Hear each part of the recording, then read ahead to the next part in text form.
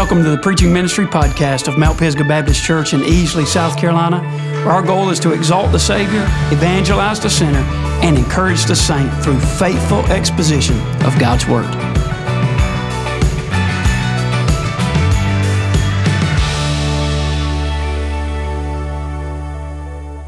Amen, and praise the Lord. I'm so glad to be here with you tonight. Thank you so much, Karen Peck and New River. Will you express your appreciation to them one more time, church? Praise the Lord. I loved every song, but I loved that song, Dance. Amen. I told your pastor this, just made me think of this. Several years ago, I was preaching in northern India. I was preaching for a group of pastors there in an area that was less than 1.5% Christian. The whole area was ruled by radical Hindus, and the pastors serving out in the villages, most of them had been arrested for preaching, arrested for their faith in Christ.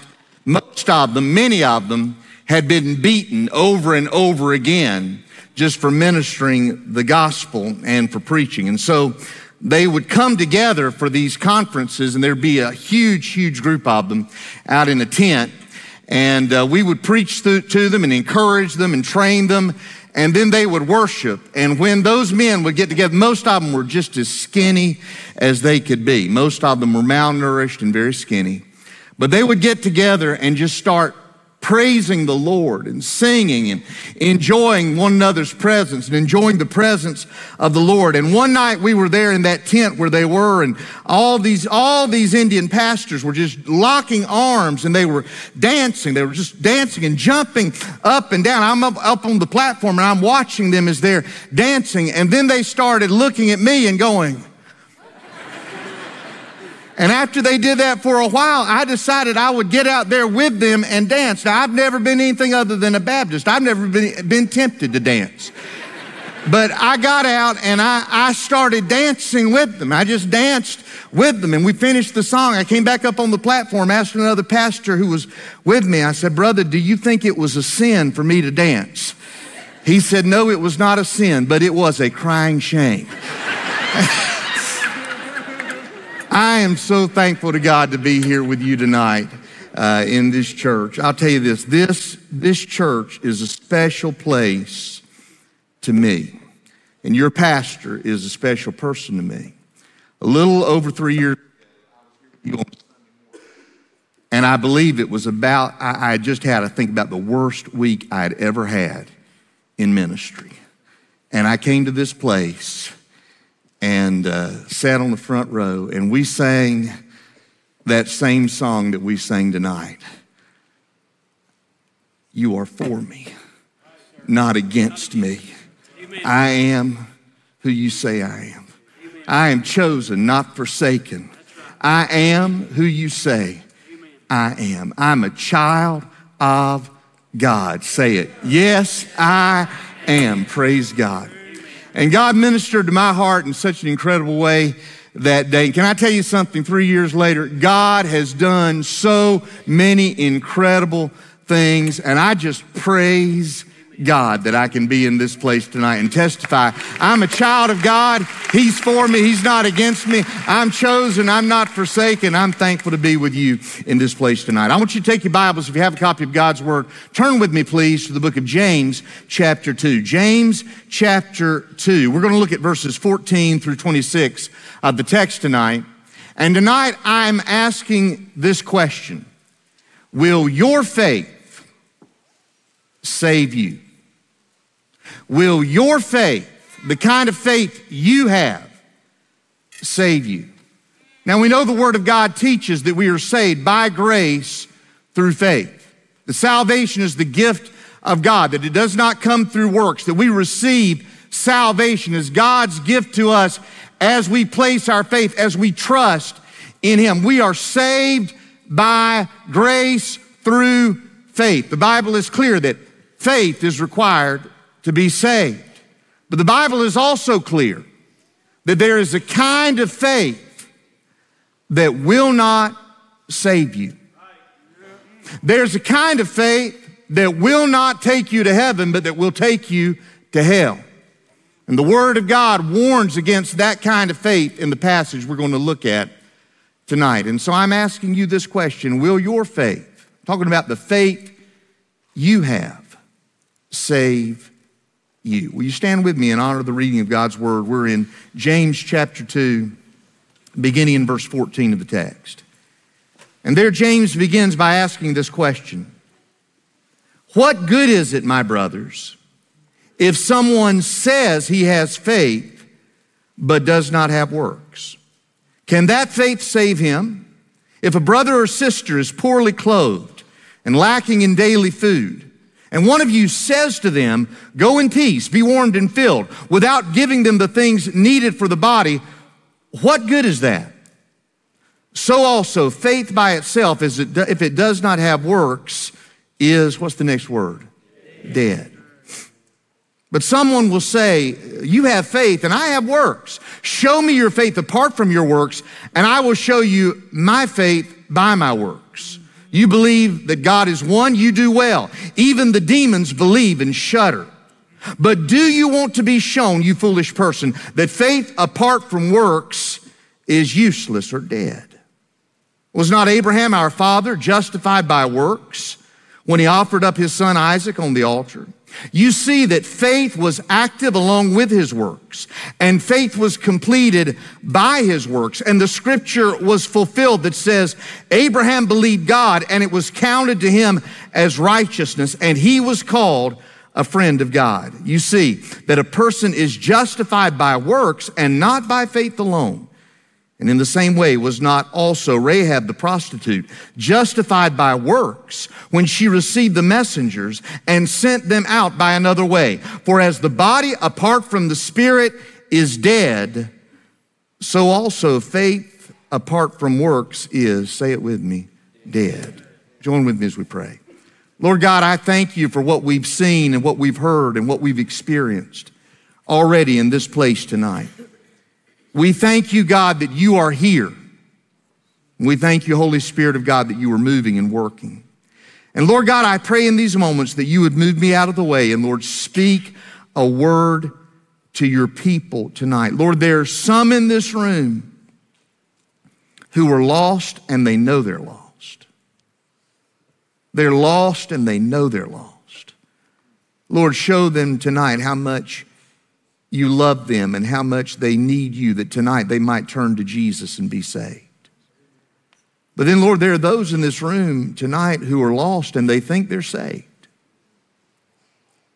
And Lord, I just pray that you would take the blinders away from their eyes, that you'd show them from your word what it means to have true saving faith. Tonight, that you would save the lost. And we'll give you glory and honor and praise, Lord, for all that you do. We pray these things in Jesus' precious name. And church, if you agree with that prayer, will you say amen? Amen. Amen. You may be seated. When I was 16 years old, I was eating breakfast with my dad and some of his friends. We were out at a restaurant in my hometown of Greensboro, North Carolina. And as we were there, one of my dad's friends, his name was Bill Abernathy, Bill began to talk about a watch that he had bought. He went to the flea market there at the Greensboro Coliseum. And while he was there, he was going from booth to booth to booth, and he came across this booth where they were selling watches.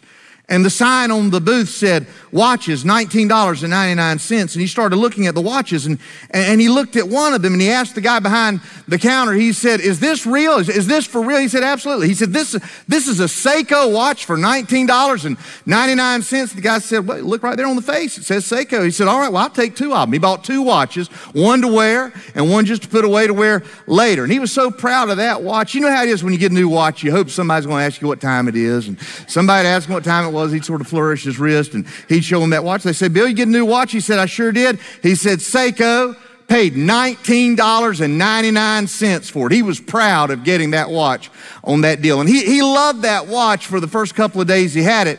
And then after 2 days, the watch just stopped running.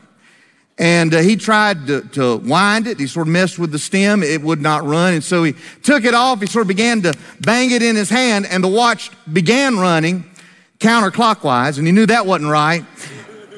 And so he decided, well, I need to take it to a watch repair store. So he took it to a jeweler, and he showed it to him. He said, listen, I just bought this watch maybe a couple weeks ago. And he said, I paid $19.99 for it. It's a good deal, but it's a Seiko watch, and it stopped running. I tried to mess with it. It wouldn't run. Then I pounded it a little bit. It started running backwards, and now it's just all messed up. And the jeweler took one look at it. He said, sir, I cannot repair this watch. Bill said, you're kidding me. He said, no, I cannot repair this watch. He says, it's good as long as it runs. It's just a cheap watch. He says, it's good as long as it runs, but it's sort of riveted together. When it stops running, there's nothing anybody can do to fix it. Bill said, you're kidding me. It's a Seiko watch. And the jeweler said, you need to look a little bit closer at the face of that watch. He said, Seiko is spelled S-E-I-K-O. The face of your watch says S-I-K-E-O. He said, you got a Seiko watch and not a Seiko. I heard Bill tell that story when I was 16 years old. Just a couple of years ago, I was preaching in my hometown, and Bill was there. I didn't know it. And he came up to me at the end of the service. He said, Stephen, you started telling that story. I looked at my wife and said, there's no way this isn't me he's talking about in this story. And I said, did I get all the details right? He said, yeah. Bill thought he had the genuine article when what he had was a cheap imitation. And there are a lot of people in church, a lot of people who have been baptized, a lot of people who are church members, a lot of people who call themselves Christians, who think they have the genuine article. They think they have real saving faith, when what they have instead is a faith that will not save. A fake faith, an inauthentic, artificial, substitute faith. A faith that will not save, a faith that will not take you to heaven, a faith that will take you to hell. And that's what James is warning about in this passage of Scripture. If he just said it one time in the passage, it would be enough for all of eternity. But if you notice, he says it several times in this text. Faith without works is what? Dead. Now, the Bible allows for weak faith, or faith that fails, or faith that falters. But here the Bible's not describing that kind of faith. It's saying if there is not works, and we'll talk more about what the Bible means by works here. If there are no works, there just isn't any saving faith, according to the Word of God. Some people have looked at this passage of Scripture and compared it to Ephesians chapter 2, verses 8 and 9. There we know the Apostle Paul writes these words, for by grace are you saved through faith. And that not of yourselves, it is the gift of God, not of works, lest anyone should boast. And so in Ephesians, Paul says you're saved by grace through faith, and your works don't have anything to do with it. Here, James says faith without works is dead. And some people have looked at those two passages and imagined that somehow that James and Paul are contradicting one another. May I remind you of something? All of the Bible is perfect truth, and perfect truth cannot contradict perfect truth.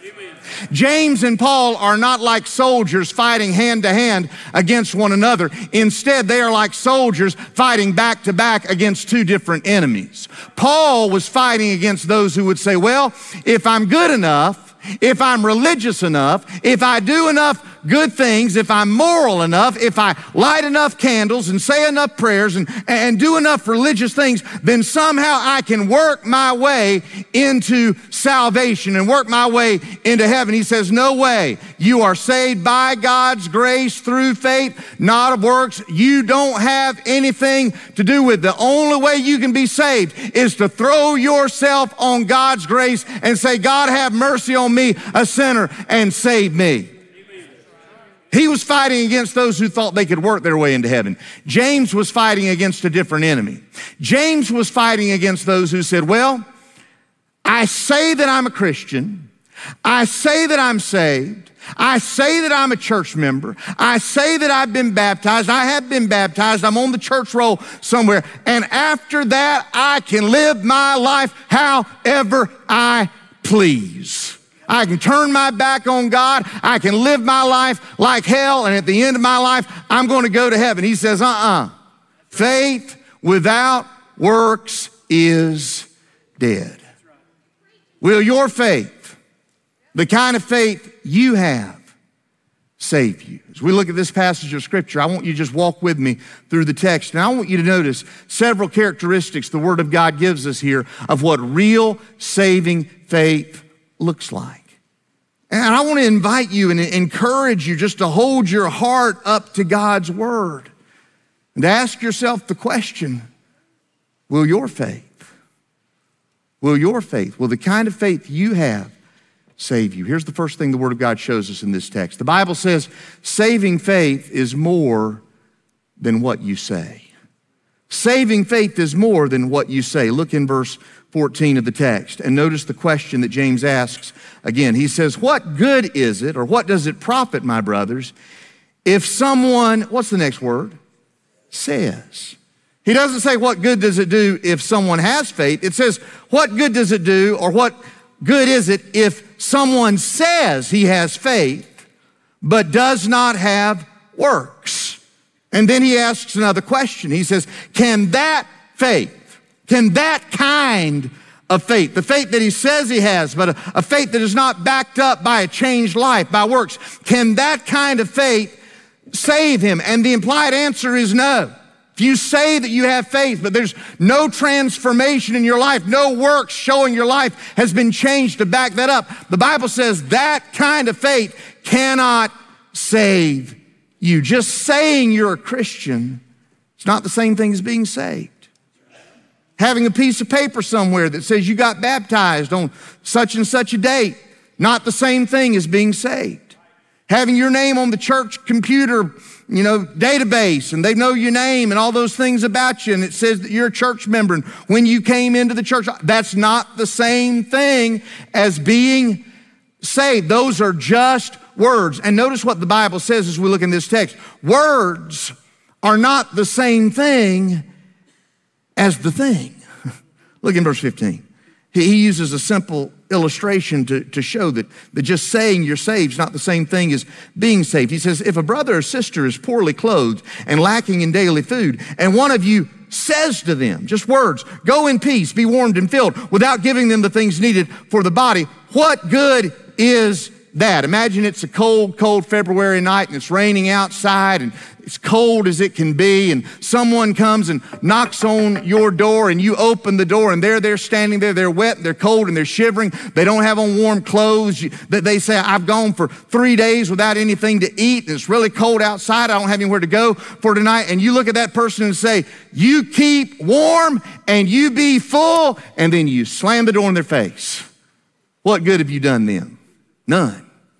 Because the words you say will not warm a cold body or feed an empty stomach. And by the way, sometimes in the church, that's really all we do. We'll just say, God bless you, and leave somebody in their misery. God calls us to reach out and to help people who are hurting, and in the name of Jesus, show them the love of Christ. But here, James is saying that if we just say that we're saved, but there's nothing to back it up, it's just as empty as telling a cold and hungry person to be filled and to be warm and to think that's going to do them any good. No, he says faith without works is dead. So faith by itself, verse 17, if it does not have works, is dead. When I was in college, I took a class, and our professor one day had us all get out a sheet of paper. He said, everybody get out a sheet of paper, get out your pens or pencils. He said, I want you to write down this at the top of the page. He said, write down hamburger. Everybody wrote down hamburger. And then he said, what do you want on the hamburger? And people began to call out things, cheese, and somebody said pickles, and somebody said lettuce, and somebody said, he said, write that down. Write down whatever you want on it. Just write it down. Write down everything you want. We wrote down a description of the hamburger, sesame seed bun, all those. He said, you want barbecue sauce? Yeah, put barbecue sauce on. Write down everything you want. He said, write down everything you want for that hamburger. He said, now fold up that piece of paper. He said, now eat that piece of paper. And I never forget what he said next. He said, the word is not the thing. A description of a hamburger is not a hamburger.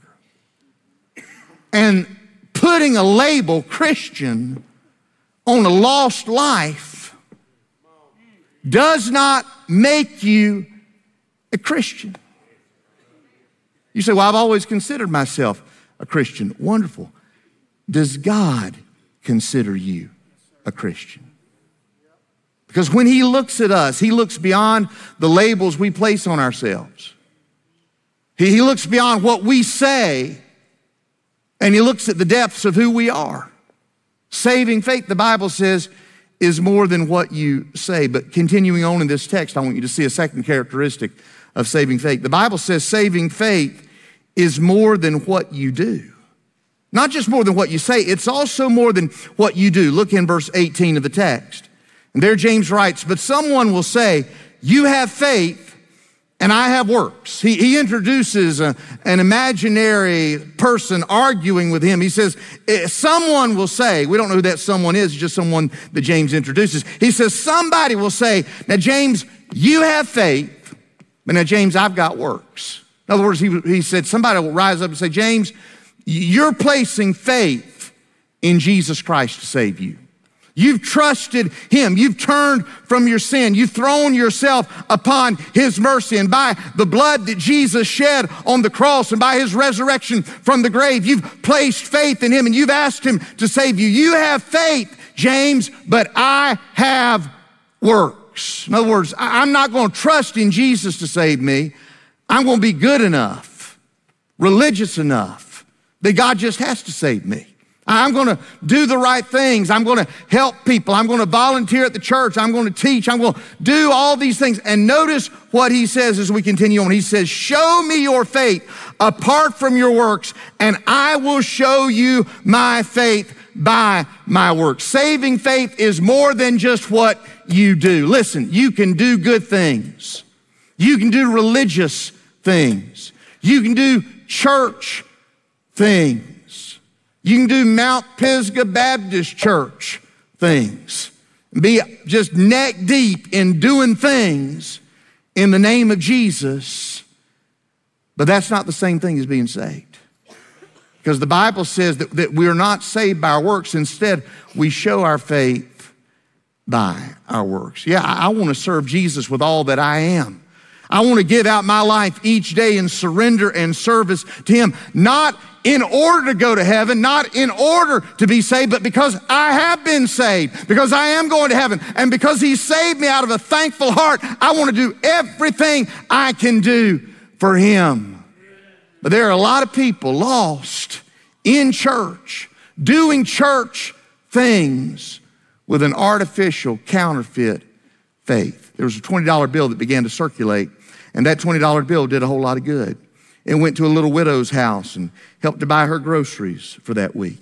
And then it went to the home of a young family and it helped to pay to keep their house heated that month. And then that $20 bill went to the church and someone put it in the offering plate, and it was used to take the gospel of Jesus Christ to the community and even to the far ends of the earth through missions. But then one day that $20 bill found its way into the hands of a banker. He recognized it as a counterfeit and he tore it into pieces. A fake Christian can do all kinds of good things.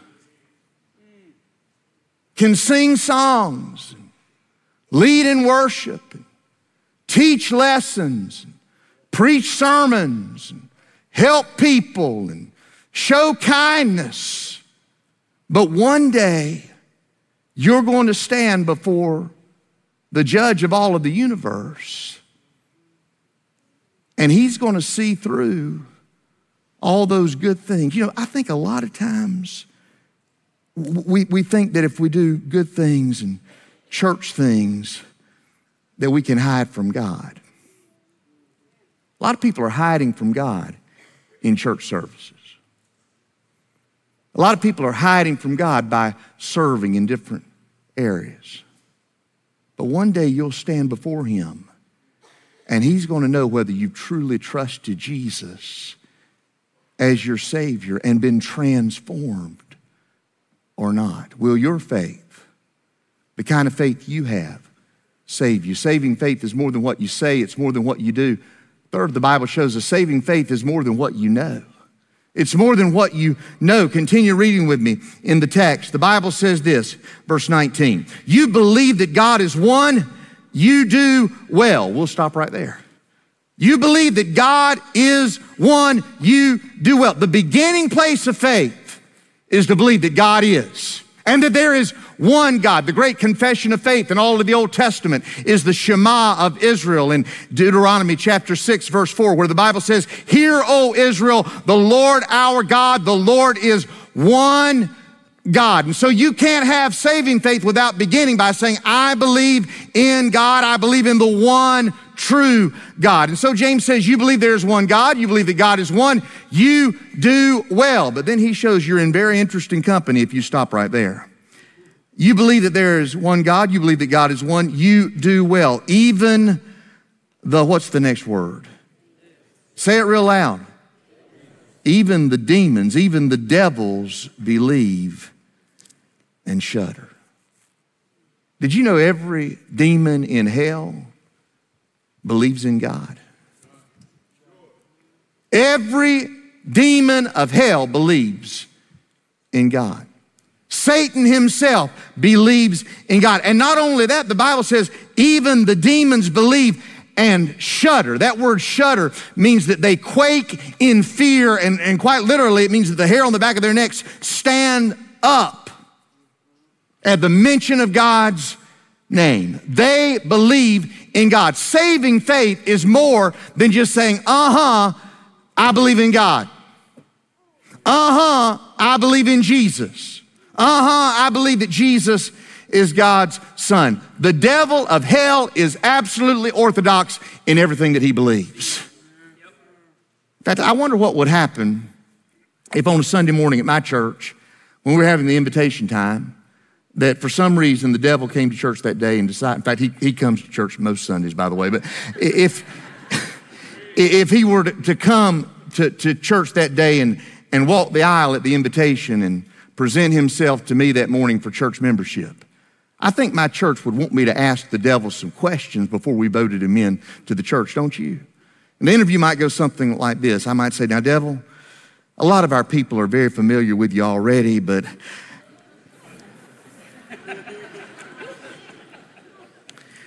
just a few questions before we vote. Devil, do you believe in God? He would say, yes, I believe in God. Well, now, devil, we believe that God is holy.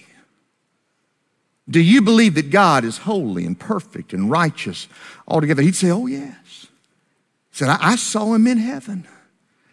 I used to lead in worship in his presence before I rebelled against him and was cast out of heaven. I believe that he is holy. In fact, I believe he is holy, holy, holy. I believe he's the thrice holy God. Well, okay, devil, now let me ask you this. Do you believe that Jesus is the eternal Son of God? Well, yes. I know he was. I know he is. I saw him in heaven before he came to earth. Well, devil, do you believe that he was born of a virgin? Well, yes, I did everything I could to snuff out his life in its infancy, but yes, I believe that Jesus was born of a virgin. Well, devil, do you believe that Jesus lived a perfect and sinless life? You say, well, yeah, I believe that. I threw every temptation I know at him, and he defeated me every time. I know Jesus lived a perfect and sinless life. Well, now, devil, we're a Baptist church. Do you believe in baptism and baptism by immersion? You say, yep, that's how John the Baptist baptized Jesus in the Jordan River. I believe in baptism by immersion. Well, devil, do you believe that Jesus died on the cross? And the devil would say, absolutely I do. I thought that was the greatest day in all of eternity when he died on that cross. I thought I had defeated him then. Well, devil, do you believe that Jesus rose from the grave on the third day? And he'd hang his head and said, yes, came out of that grave on the third day and defeated me. I could go through every doctrine in the Bible, and the devil believes every one. The devil is completely orthodox in everything he believes. He could teach at one of our seminaries. He may have been my Old Testament professor.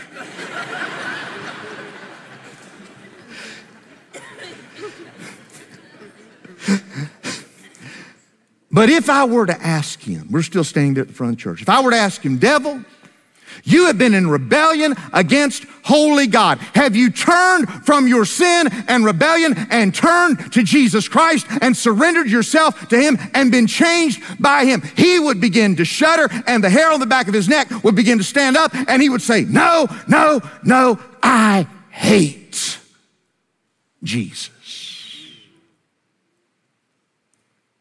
And there's some people in this room who are not any better off than the devil of hell. Here's what I mean. You know all the right answers about Jesus. And in your mind, you would say yes to every one of them. But you've never truly turned to him in repentance. And he's never changed your heart and your life. Someone has said that the distance between heaven and hell is a distance of 18 inches. It's the distance between your head and your heart. Saving faith is more than what you know. It's one thing to know all the right answers in Sunday school. It's another thing to know Jesus. I'm asking you tonight, do you know him? And say, well, how can I tell? If saving faith is more than what I say and it's more than what I do and more than what I know, what is saving faith? Well, continue reading with me in the text. Because as we move to the end of this chapter, James begins to show us what saving faith is. And here's how I would say it. Saving faith is trust in Jesus Christ that transforms your life. Jesus never touched a life without transforming it. I said, Jesus never touched a life without transforming it. Amen. I knew there were some of y'all wanted to say amen to that first. If there's no transformation, there's no Jesus. There's no change in your life. There's no Christ in your life. He never touches a life without transforming it. And James shows us that by going all the way back to the Old Testament to show that faith in the living God, faith that culminates in faith in Christ, transforms. Look in your Bible in verse 20. Do you want to be shown, you foolish person, that faith apart from works is useless? And then he gives two examples. The first example he gives is Abraham. Was not Abraham, our father, justified or shown to be righteous by works, by obedience, by a transformed life when he offered up his son Isaac on the altar? Abraham was a pagan and an idolater.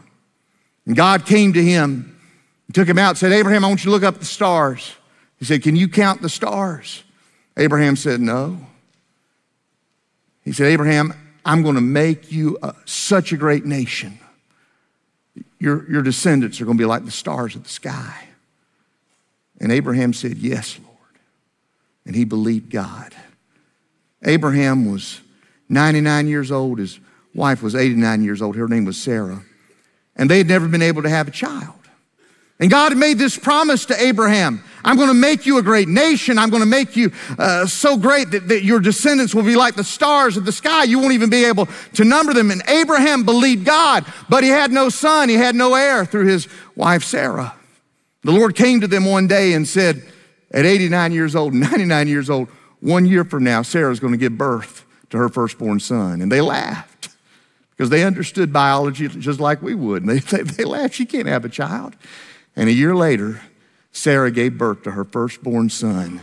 They called him Isaac. His name means laughter. Can you imagine a 90-year-old woman and a 100-year-old man enrolling in the new parent Sunday school class at the church? God gave them that son. Oh, and Isaac brought so much laughter and joy into their lives. And he grew, and Abraham watched him grow, and all of his hopes and dreams for what God was going to do in his life and what he had trusted God to do, all of those things were tied up in that little boy. And that little boy got about this big, and then he got about this big, then he got about this big, then he may have been even taller than his daddy. And one day the Lord came to Abraham and said, Abraham, I want you to take your son, your only son, Isaac, whom you love.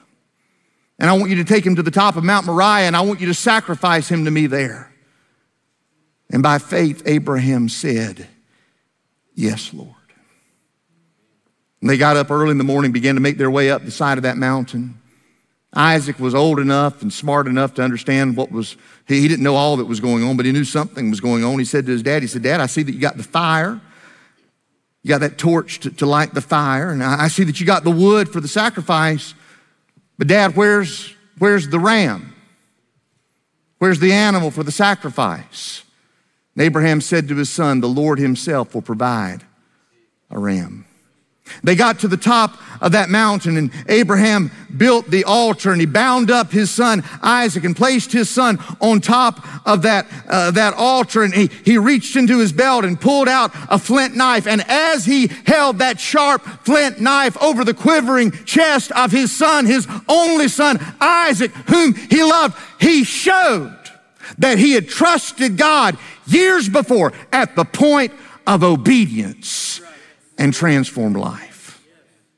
Saving faith is when you trust Jesus and you show that you've trusted Jesus by a transformed life. And you remember the rest of the story. They're caught in the thicket. God indeed did provide a ram for the salvation of Isaac. Oh, but years and years later, there came a time when the Bible says God did not spare his own son, but he delivered him up for us all. He loves us so much that he sent his son nailed to that cross, dying and shedding his blood to pay the price for our sin. He laid his body down in death. They buried him in that tomb. He came out of the tomb on the third day to give eternal resurrection life and transformation to everyone who believes. That's salvation. Amen. Saving faith is when you trust Jesus and you show you've trusted him through a transformed life. And so he talks about Abraham, and yet we might look at that and say, well, good night, that's Abraham. Abraham was the father of faith. Abraham was a great patriarch. Surely God wouldn't expect me to have the same kind of faith as Abraham. So he gives another example. He gives the example of a woman named Rahab. Look in verse 25. And in the same way, was not also Rahab. I've known girls and women named Elizabeth. That's a biblical name. I've known girls named Leah, Rebecca, Rachel, Mary, Abigail, all biblical names. I've never known a girl or a woman named Rahab. Have you? I guess it's because of what always goes along with her name. Rahab the harlot. Rahab the prostitute. Well, that's who she was. Notice I said that's who she was. That's right. That's who she used to be. That's who she was. She lived in that sinful city of Jericho. She was surrounded by sin. She made her living, her livelihood through sin. But she heard about the living God of Israel, who was giving the people of Israel victory as they were marching across the wilderness and getting closer and closer and closer to her sinful city. And somewhere along the way, she placed her faith in the living God. But she showed that she had faith. She showed she had saving faith at the point of transformed obedience when the spies from Israel came into her city and she protected them and sent them out another way. And she showed that she had saving faith by a life transformed. Saving faith is when you trust Jesus and Jesus transforms you. Man, we have emptied what it means to be saved. We've just so emptied it that there are people who are lost and think they're saved, and because we've sometimes just reduced being saved to saying to a set of facts about Jesus. I believe Jesus is God's son. I believe he died on the cross. I believe I'm a sinner. I believe he rose from the grave. I believe that I have to trust in him to be saved. And we say to all those things, and there's no change. And we walk away from saying all those still in our sin and still needing to be saved. Real saving faith is worth having. But some little superficial decision that will allow me to say to a crowd of facts about Jesus and then continue on my merry way and live like hell, man, I don't want it if it's that. It's not that. Real saving faith will transform every part of who you are and fill you with the joy of Jesus Christ and give you purpose and peace and hope. It'll transform everything about your life. It'll transform your habits. It'll give you a new desire to serve God. It saves and changes every part of you. Saving faith is when you trust Jesus and you show you've trusted Jesus by a transformed life. There's no transformation, there's no salvation. Will your faith, the faith you have, save you? Dan and Martha loved one another, and he wanted to ask her to marry him, but he couldn't afford to buy a real engagement ring. So Dan went to, I don't know where, some little store where you could buy a fake gold band with a fake diamond. And they went out one night, and he got down on his knee, and he said to Martha, honey, this gold is not real and this diamond is not real, but my love for you is real. Will you marry me? And she said, yes. And they got married. Oh, and they had a wonderful marriage together. They had kids. And Dan began to get promoted at work, and he was doing better and better. And at their 15th wedding anniversary, he had saved enough to go to the jewelry store. And he went and bought the best engagement ring he could buy. Biggest diamond he could get. Beautiful gold band. And he came home early that day, and he got to the house, and Martha was there at the kitchen sink, and she was washing dishes by the window, and he had that diamond ring in a velvet covered box. He opened it up. The light came in through that kitchen window and made that diamond sparkle brilliantly. He was down on one knee behind her. He said, Martha. She turned around and she saw that ring. He said, honey, 15 years ago, I couldn't afford to buy you a real gold band, couldn't afford to buy you a real diamond. But today, I want to give you a diamond ring that's as real as my love for you is. I love you so much. And she looked at that diamond ring in that box. And then she closed the box and gave it back to Dan. She said, Dan, I don't want it. He said, honey, why not? She said, well, I've been wearing this for 15 years. And I'm used to this. if I get rid of this and put on that, all my friends will know that I've got something different. They'll know that for 15 years I wore something that wasn't real. I'd be embarrassed for them to know that. Plus, I'm comfortable with this, so I'll just keep this. You take that back.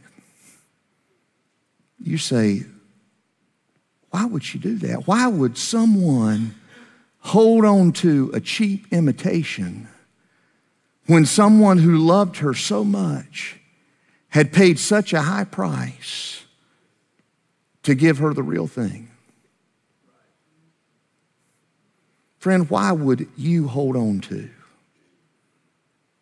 a fake, artificial faith? A faith that will not save you. A faith that God says will not take you to heaven, but will take you to hell. A faith that the Bible calls a dead faith. Why would you hold on to that when Jesus Christ, the Son of God, who loves you so much, paid the highest price to offer you free right now the real thing? A transformed life through trusting in Him. Would you allow embarrassment to keep you from trusting Jesus and being saved? Would you allow wondering what your friends or family members are going to say? Would you allow that to keep you from getting saved? By the way, in my years as a pastor, I've had opportunity to see people, sometimes people in their 60s, 70s, and 80s who've been in church all their lives, and they realize that they're lost. And they're humble enough to realize they need to get saved, and they get saved. You know something? You know what their family members do? They rejoice. That's right. You know what their friends do? They rejoice. There's no shame in getting things right with Jesus. But what a shame to hold on to something that won't save you when Jesus is offering you the real thing. Will your faith, the faith you have, save you? I want you to bow your heads and close your eyes as we pray together. Pastor, I want to ask if you and those who work with you for the invitation time, if you'll just come and be in your places. In just a moment, we're going to have a time of invitation. We're going to stand and we're going to sing.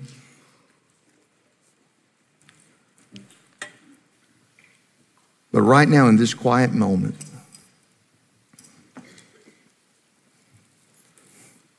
just right before God, I'm talking about you before God. I'm not asking you if you're a church member. I'm not asking you if you've been baptized. Not asking where you serve, what you do. I'm asking you this. Will your faith, the kind of faith you have, save you? Let me ask it another way. Has Jesus Christ transformed your life? Faith without works, faith without transformation is dead.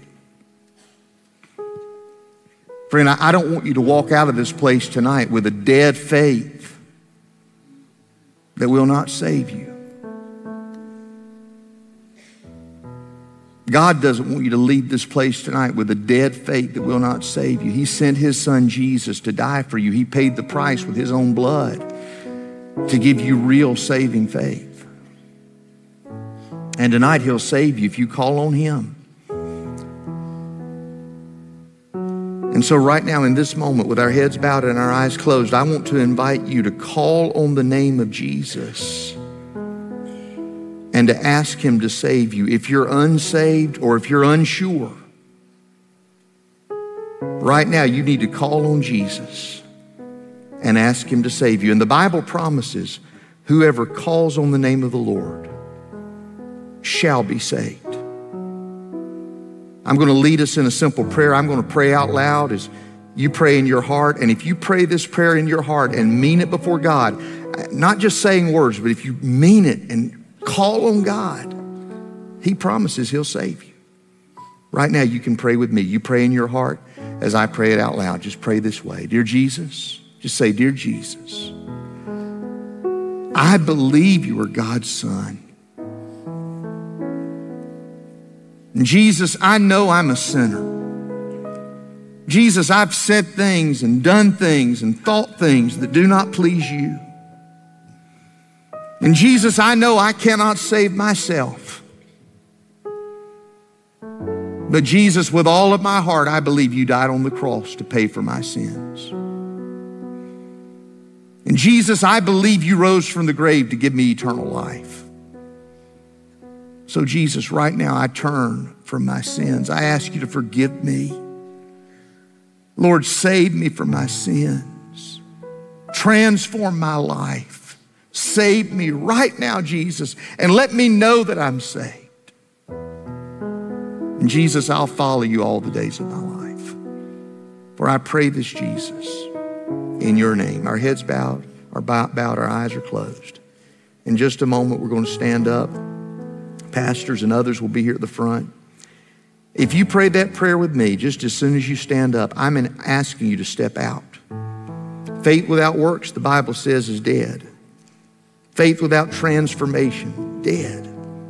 Here's one way to show a transforming work of God in your life. Tonight, I'm inviting you to step out of your seat, walk down the aisle, and tell one of the people here, all you need to say is, I prayed that prayer. Or I just got saved. Just come and say, I prayed that prayer, or I just got saved. And they'll know exactly what you mean. And they're going to help you take your next steps with Jesus. But if you meant business with God and prayed, you need to come. Father in heaven, we give this time of invitation to you.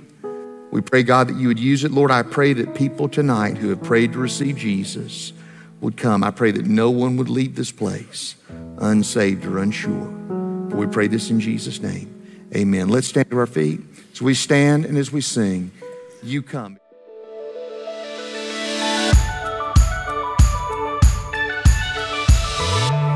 Thanks for taking the time to listen to the Preaching Ministry Podcast of Mount Pisgah Baptist Church.